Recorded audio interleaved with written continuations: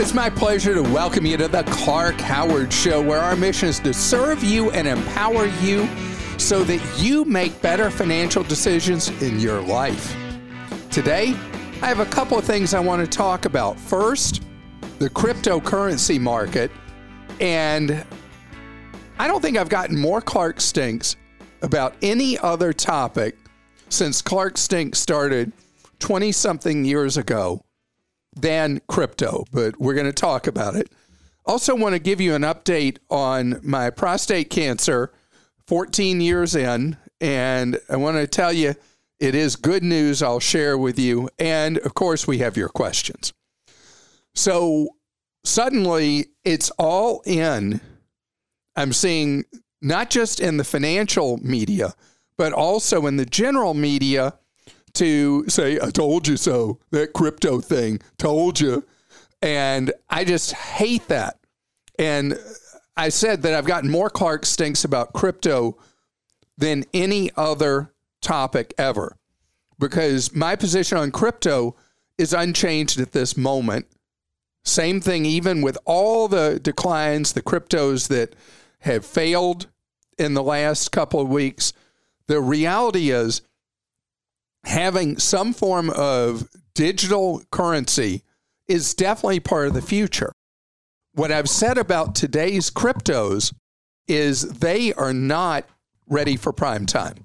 And here's why. First of all, we've had all the fraud with the fake cryptos, the organizations promoting one and stealing all your money multiple ways, like people that are into crypto talk about rug pulls, where there's a promoter falsely promoting that they're going to do this new crypto and you pay this money in and then they vanish in the night with all your money. And there's such a Wild West nature right now with crypto. Plus, crypto is not a mature way to do things yet, because if it was, you would know in the morning that the value was the same as it was yesterday morning and tomorrow morning, or within a fraction of its current value.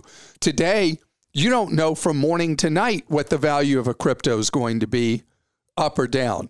It's become a wildly speculative fever. And as I'm talking to you right now, best guess estimates, somewhere between 60% and 2/3 of people who have put money into crypto, you did not hear me say the word invest, people who put money into crypto have lost money on it. Unless you've been in crypto a really long time, you are upside down. You're underwater with it. And then in the worst cases, you've either been defrauded by cryptos that went to zero or never really happened, or you got into cryptos that have lost most of their value. The one that's been the most dramatic is the stable coin thing, where the idea of what I talked about is that the value is recognizable and consistent and supposed to be pegged to the US dollar without having a change in value different than the value of the dollar. Well, one of the big ones of those has crashed and burned. And so this is an area, let me give an example that is something that unless you've been around, let's say you're 45 years or older, you don't even know what I'm talking about unless you studied it in school. So back in the 1990s, more than a generation ago, there was a mania about online commerce. Okay, imagine. Because it was a new concept. Most people were still on what was called dial-up internet, and it was just in its infancy, the idea of being able to buy things online and have them magically just show up at your home or business. It was a brand new idea. So there were all these heavily funded speculative .coms. And so this went on through the 90s with these companies that there was a funny thing. The more money they lost, the higher their stock price went. And today, when people study investing in college, if they're a finance person in college, they study what happened with the 90s mania. And they talk about specific companies. There was one called Pets.com that lost untold billions. And then the biggest loser of all was one called Webvan. And it was the first version of a fully automated warehouse with grocery delivery. And it lost, I don't even know how many billions of dollars before it failed. These were not frauds. These were, although there were some fraudulent .coms, they were just taking money from people and didn't actually launch any business. But these were people that were the pioneers who went out and tried to start .coms. One of them that almost failed in the era that all the .coms became .bombs, which was right around year 2000, was Amazon.com. Amazon survived by the skin of its teeth and went on to become the huge and influential retailer it is, not just in the United States, but in a lot of other countries. So it's not a great parallel, but I wanted to give you the idea. So it was clear in the 90s that online shopping was going to become a thing as the internet matured. But online shopping was first fed by this speculative wave of investing in the 90s, and people lost their shirts. In fact, it took, 15 years for the tech sector to recover the values overall that it had had in 1999, leading to the crash of 2000, to come back to life. But today, so much a part of our life is going on our smartphones, which did not exist, by the way, during the first .com era of the 90s. No smartphones, almost no high-speed internet connections at homes or businesses, or obviously not on a phone. But today, part of our lives, these companies have real value, make profits, a lot of them, and they serve a real need or want in the marketplace. So the analogy I'm trying to make is that crypto at this point is just that. It is a speculative fever. Most of the cryptos that exist today are ultimately going to go to zero. What will emerge? We don't even know the shape, form, or how it will actually work in our lives, in a digital wallet, in our spending decisions, in our savings decisions, in all those things. Know that that's why you've heard me say for the last, 10 years, that this is something you don't ever put money into, that you must have to live on. I'm so distressed, so worried about people that are doing these online postings saying that they've lost everything in crypto and they're going to take their lives. Let me tell you something. You have plenty of life in front of you to rebuild whatever you have lost. And the value of what you've learned about how you handle your money in the future is something that a lot of times we learn things through School of Hard Knocks. You'll be fine. You'll be fine. Do not allow yourself to be overcome with being despondent because the crypto or cryptos you got into did not work out. But ultimately, digital money will become part of our lives. But we're just in this very, very early phase, the pioneering days, where you have the crooks, you have the con artists, you have the speculators, and you have the believers. I saw a cute thing today. I think it was Krista in the Wall Street Journal. I may be wrong about the source. It was how all the celebrity endorsers have gone absolutely silent. All the people who've been doing the commercials on sports, I only see them on football. Mm-hmm. So I assume they're doing them on other things as well. That was on the New York Times, by the way. Oh, it was New York Times. Thank you. So how did you find that so quickly? It's my job. You're just amazing. Job. So all those people who made all that money hyping all these cryptos, now they're like, who, me? What? Huh? I don't know what you're talking about. So just because somebody you really like as an influencer, somebody you like because of what they do on television or movies or on a football field, or there are other sports. Anyway, anybody who you look up to because of what they do as a star, be wary about following their drummer, marching to their drummer, because remember, their drum was paid for. What they're saying was paid for. A lot of podcasters too. Tell me about that. Podcasters that are doing advertorial? Yeah, and endorsements for these things. For sure. I know what you. Oh, okay, I see what you mean. And people listening to this, people doing a podcast pretending they were giving content of whatever. I'm sure that happens too. But I'm just saying, like people you look up to, like you were saying, most people who listen to podcasts listen to other podcasts, and it happens. So the point, I hope, is understood and well taken. And again, the website to go to is clark.com/ClarkStinks to let me know where I'm missing the boat yet again on crypto. Krista? Let's start with Cardi in Mississippi's question. Clark, I love your show. I keep a decent amount of money, about 3 to 6 months of expenses for emergencies in a savings account. I recently came across these prepaid debit cards that give savings as high as 5% up into a certain dollar value. I do not want to use their debit card for transactions. I just want to use their savings account to get the interest. What do you think? I think it's just fine as long as the savings account is FDIC insured or NCUA insured. If it's just, hey, we promise we're going to pay you much higher than market interest rate, but they're silent about federal insurance, which covers you up to $250,000, stay away. But as long as the stored value card, the debit card, gives you the ability to put the money in an FDIC insured account, great, go for it. And along similar line, this is from Johnny in Maine. I've decided to churn bank accounts as a side hustle, both checking accounts and credit cards. For close to 10 years, I'll open a checking account, set up direct deposit, get a bonus, and close the account after I've met the requirements in the terms and conditions. After I obtained a 2.65% APR mortgage 2 years ago, I've opened numerous credit cards.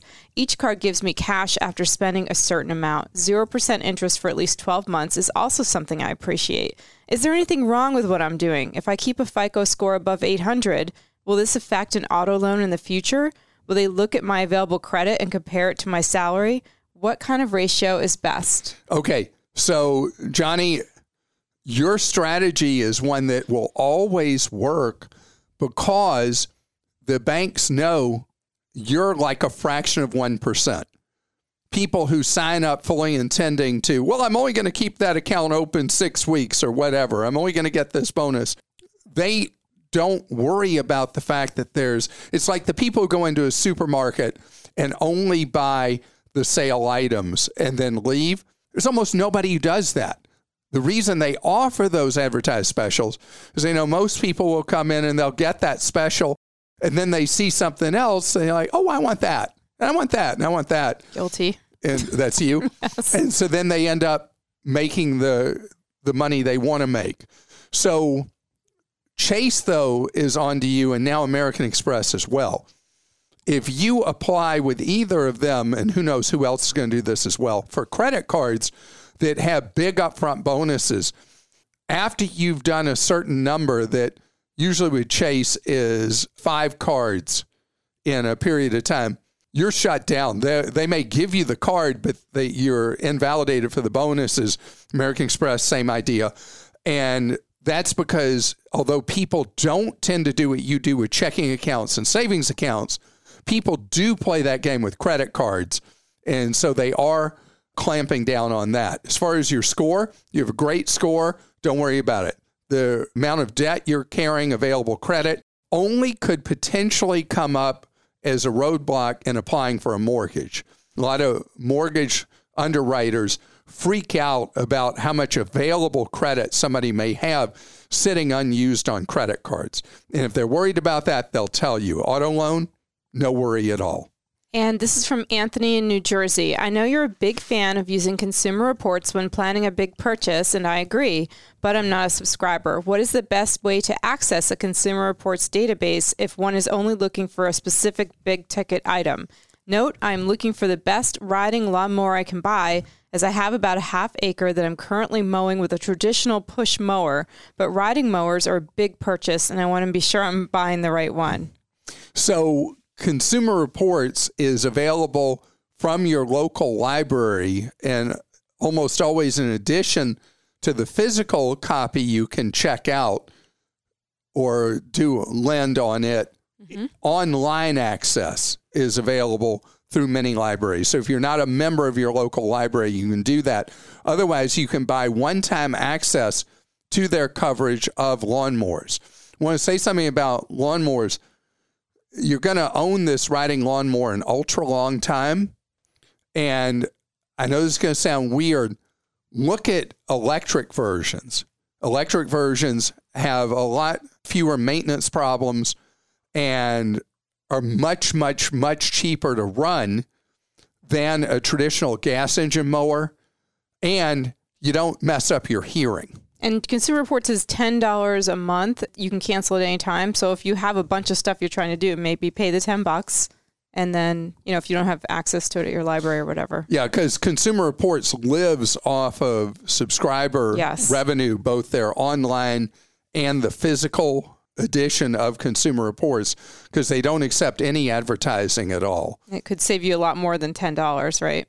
Well, particularly with a purchase like a lawnmower. Yeah. Have you ever cut your own lawn? No. You've never cut a lawn in your life? No. Well, in high school, I used to do that to make money. I would cut lawns, and I would, the worst though was when the leaves would fall in the fall and you'd have to rake leaves for, I did plenty of that. I had a customer who had a yard big yard, trees everywhere. And it just used to kill me having to rake all those leaves, but I sure did like the money. I'd rake them into a big pile and then you jump into them. That's fun too. Really? Mm-hmm. Okay. Coming up ahead, I want to talk about what's going on with my prostate cancer. People ask me regularly all through the years, and I want to tell you the update on how my health is doing and whether prostate cancer is anything I need to freak out about. Roughly 14 years ago, I was diagnosed with prostate cancer, which is one of the most confusing of all cancers because you hear that diagnosis and it could mean anything from, an instant fight for your life to a slow, steady growth that unrecognized, untreated, could ultimately take your life, to people who can be diagnosed with prostate cancer, but will never do anything to them, and they'll never die from it. And Krista, I remember when I was diagnosed 14 years ago, you were like so freaked out, as was my wife, Lane. I mean, we were on a staff trip when you got the diagnosis in China. We were in Shanghai, China. I remember we came back to work, and I came in the first day, and you had some candles lit. I always have candles in my office. Yeah, no, but you had candles lit specifically because you were praying for my survival. I mean, you were really worried you were going to lose me. Well, you don't like to hear cancer. It's a scary word, right? Right. And the reality is, with more and more cancers, it is a disease management now instead of, a death certificate. And I remember when I was growing up, people, when someone was diagnosed with cancer, they couldn't even say the word. They would say someone has a malignancy, like that was better or something. Or quietly, cancer. No, they would not say the C word. My family. Oh, your family, they would whisper it. I mean, it was just this thing because in that era, cancer equaled death. When you were young and until I'm a lot older than you, but through my youth and then into my young adulthood, people couldn't cough the word out because of what it meant.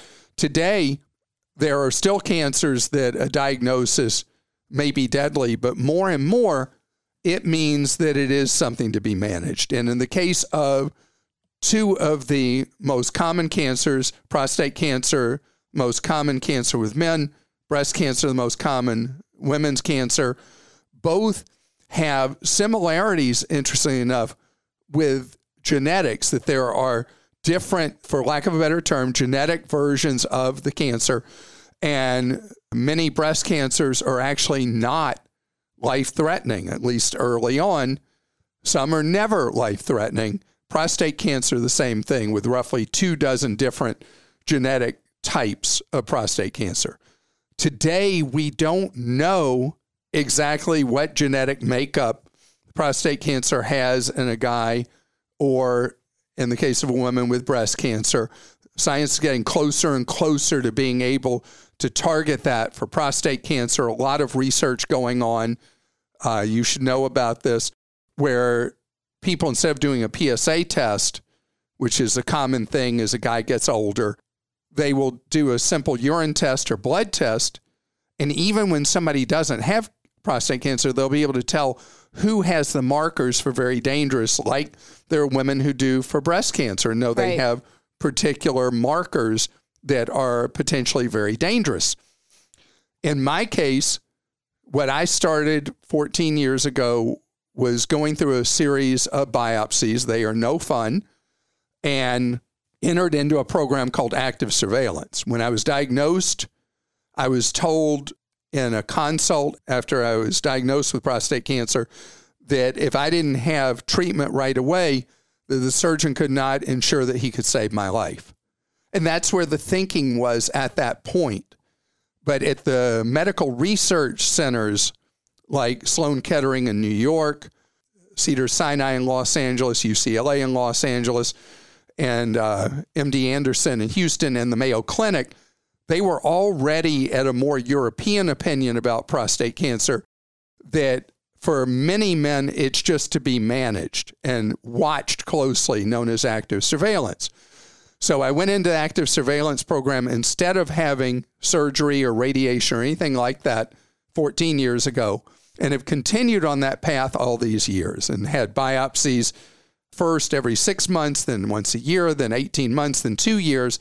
And then starting, I guess, about 6 years ago, I started having these specialized MRIs that were experimental at first. The insurance companies still try to treat them as experimental. And with these MRIs, they're able to see, with the most sophisticated ones, exactly what cancer there is and if there's any dangerous cancers at all. And again, this year, second year in a row, I'm happy to report that I have 0 dangerous cancer showing. 0. So I don't even have to have biopsies. I didn't have a biopsy last year. My candles worked. Your candles did work? Okay. So last year, this year, and I'll continue on this path. Other people, like I have a friend right now getting treatment at Mayo in Rochester, Minnesota, and he wasn't as lucky as I was. He had prostate cancer that was, even though it was caught early, was likely to be more aggressive, and he's had to have treatment. And so it really is an individual thing. And that's what I want you to know as a family member who loves a guy, or you're the guy himself. I want you to know there is not one path with prostate cancer. It is your responsibility not to get lost in the internet and all the gobbledygook and all the crazy stuff that goes on there, but to do real medical research. There's a lot of stuff available from the Prostate Cancer Foundation, from Which the various... you're on the board I of. am on the board for a long time. And the university-based research centers that specialize in prostate cancer write very thorough stuff so you understand not just what you're told. Do not just nod your head at whatever some medical professional says, because even though they're bright, they may have practiced for decades. Like any other professional, they get kind of set in their ways in the way they do things.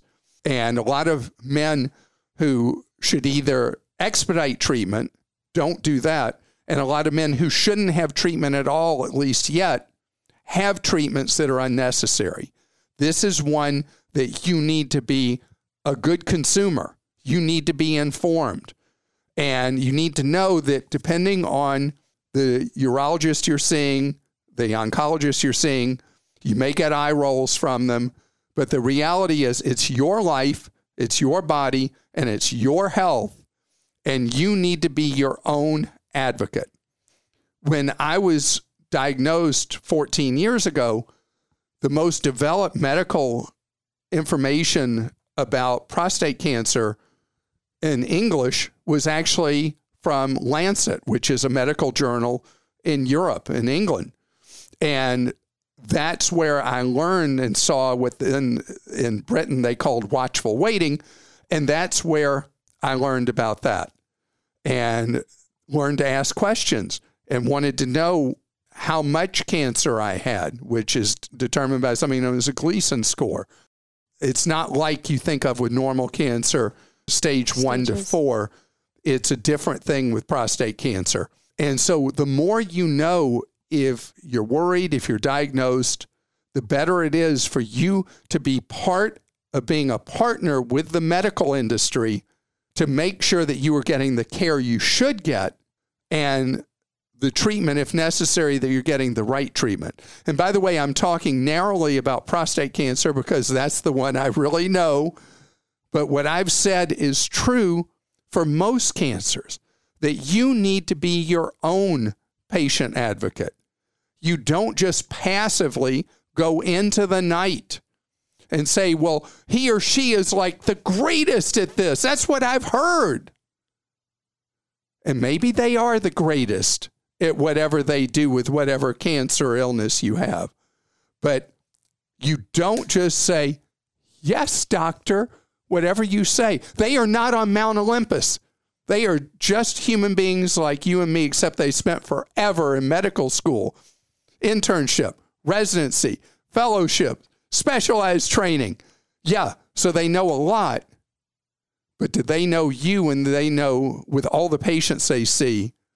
Are they digging deep enough? And it's by you asking the right questions and going for second opinions and maybe even traveling somewhere else in the country. It's always been true with medicine. People that are more affluent are more willing to ask questions. People that are less affluent are afraid, they're intimidated by the medical establishment and by doctors. Do not, regardless of your station in life or how many zeros are in your checking account following the first digit, know that your life is precious, just like somebody with more zeros in their account. And it's up to you to make sure you get the care you deserve to improve your health and save your life. And if there are any doctors that are unhappy with me, this is the segment, right? Well, for us to talk about that. I agree with you. And you and I, unfortunately, know a couple people in the last few years that have passed away that had aggressive cancers that they just went to the one doctor and we tried to get them to seek other care and they thought their doctor was going to be fine. And it's really, really important to get at least a second opinion. Yeah, I mean, both of us, the reason you hear so much passion from me and the reason I have Krista standing here is that both of us had very good friends who died because they did not get good care. We think, at least we don't know for sure, but if they had gotten more care, we would have known for sure, you know? Yeah, so they died of neglect first and maybe cancer second, and that's why you, and if you're too ill yourself, your loved ones have got to be there as your advocate. Yeah. And I'm very, very grateful that you're doing so well. And I think you've been such a good example to other people of like doing what you said, advocating for yourself, doing the research, you know, seeing other people. So I'm really, I'm happy for you that you've been able to be so successful with the watchful waiting. Well, and the other thing, I want to emphasize one thing before we go into questions, and that is that I kind of flew by it, but Google is a great tool and a dangerous one. I mean, anything you have, you could have the sniffles, and in 2 steps on the internet, you're going to die, right? Right. We call it Dr. Google. It's not Dr. Google. And then with other things, you'll have something and you'll go read all this rabbit hole stuff about, oh, well, just drink this elixir and everything's going to be fine or whatever. There are a lot of brilliant scientists and doctors, medical professionals who are doing incredible research on not what current practice is, but more state-of-the-art kind of things with various illnesses. That's why you want to be in the medical journals. And what I had to do is I had to have 2 windows open. I had one where I was going and reading the various definitions of things because I don't understand medical terminology at all. and reading the content, because it was so personal to me that normally anything in science or medicine, I just zone out. In this case, I was all focused, and that's where I was able to make the decisions I needed to make. So, Krista? Let's go to one question today. Only one? I talked too much? It's okay. This is from Jack in Maine. What is Clark's opinion about the safety of bank, credit card, and retirement accounts when signing up for a personal financial management company like Mint? Is the convenience of all your financial information in one place worth the risk of all your financial information in one place? Yeah, and that is a great question, Jack. So what's going on in the industry is the most sophisticated players, and I'm pretty sure Mint is totally in on this, is that you don't have your username and password stored on the screen scraper site. That's what they call it in the banking industry, is the screen scrapers that have all your information. You can see it, and you see you're doing better, worse, how your debts are doing, your investments, your savings, all automatically.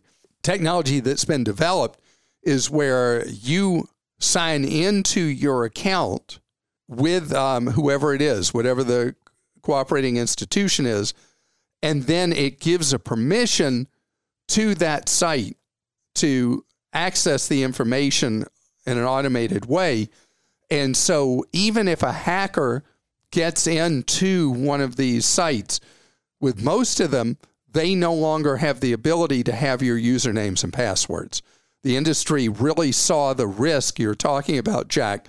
So what you look for with any of these financial management sites or budgeting sites or whatever is you want to know how they access the information on your account. And if they have to have stored your username and password, that's where the real risk is. And I want to thank you for being with us today. And again, I'm sorry we didn't get to more of your questions. I just feel so strongly about the medical issue and the issue of life and death, under treatment and over treatment, that I really wanted to emphasize that so that you will not accept whatever somebody tells you in medicine without doing your own homework. And speaking of doing your homework for your wallet, we are there for you around the clock at clark.com. New articles posted every day with information that empowers you with knowledge so you can make better decisions about your wallet today, tomorrow, and for years to come. Join our new community. Talk about it, Krista. Our community on clark.com. It's like the old-fashioned message boards, but we've modernized what we're doing, and it's great, and people are helping each other in there, which we love. And I do love that because I want you to be a member of Team Clark.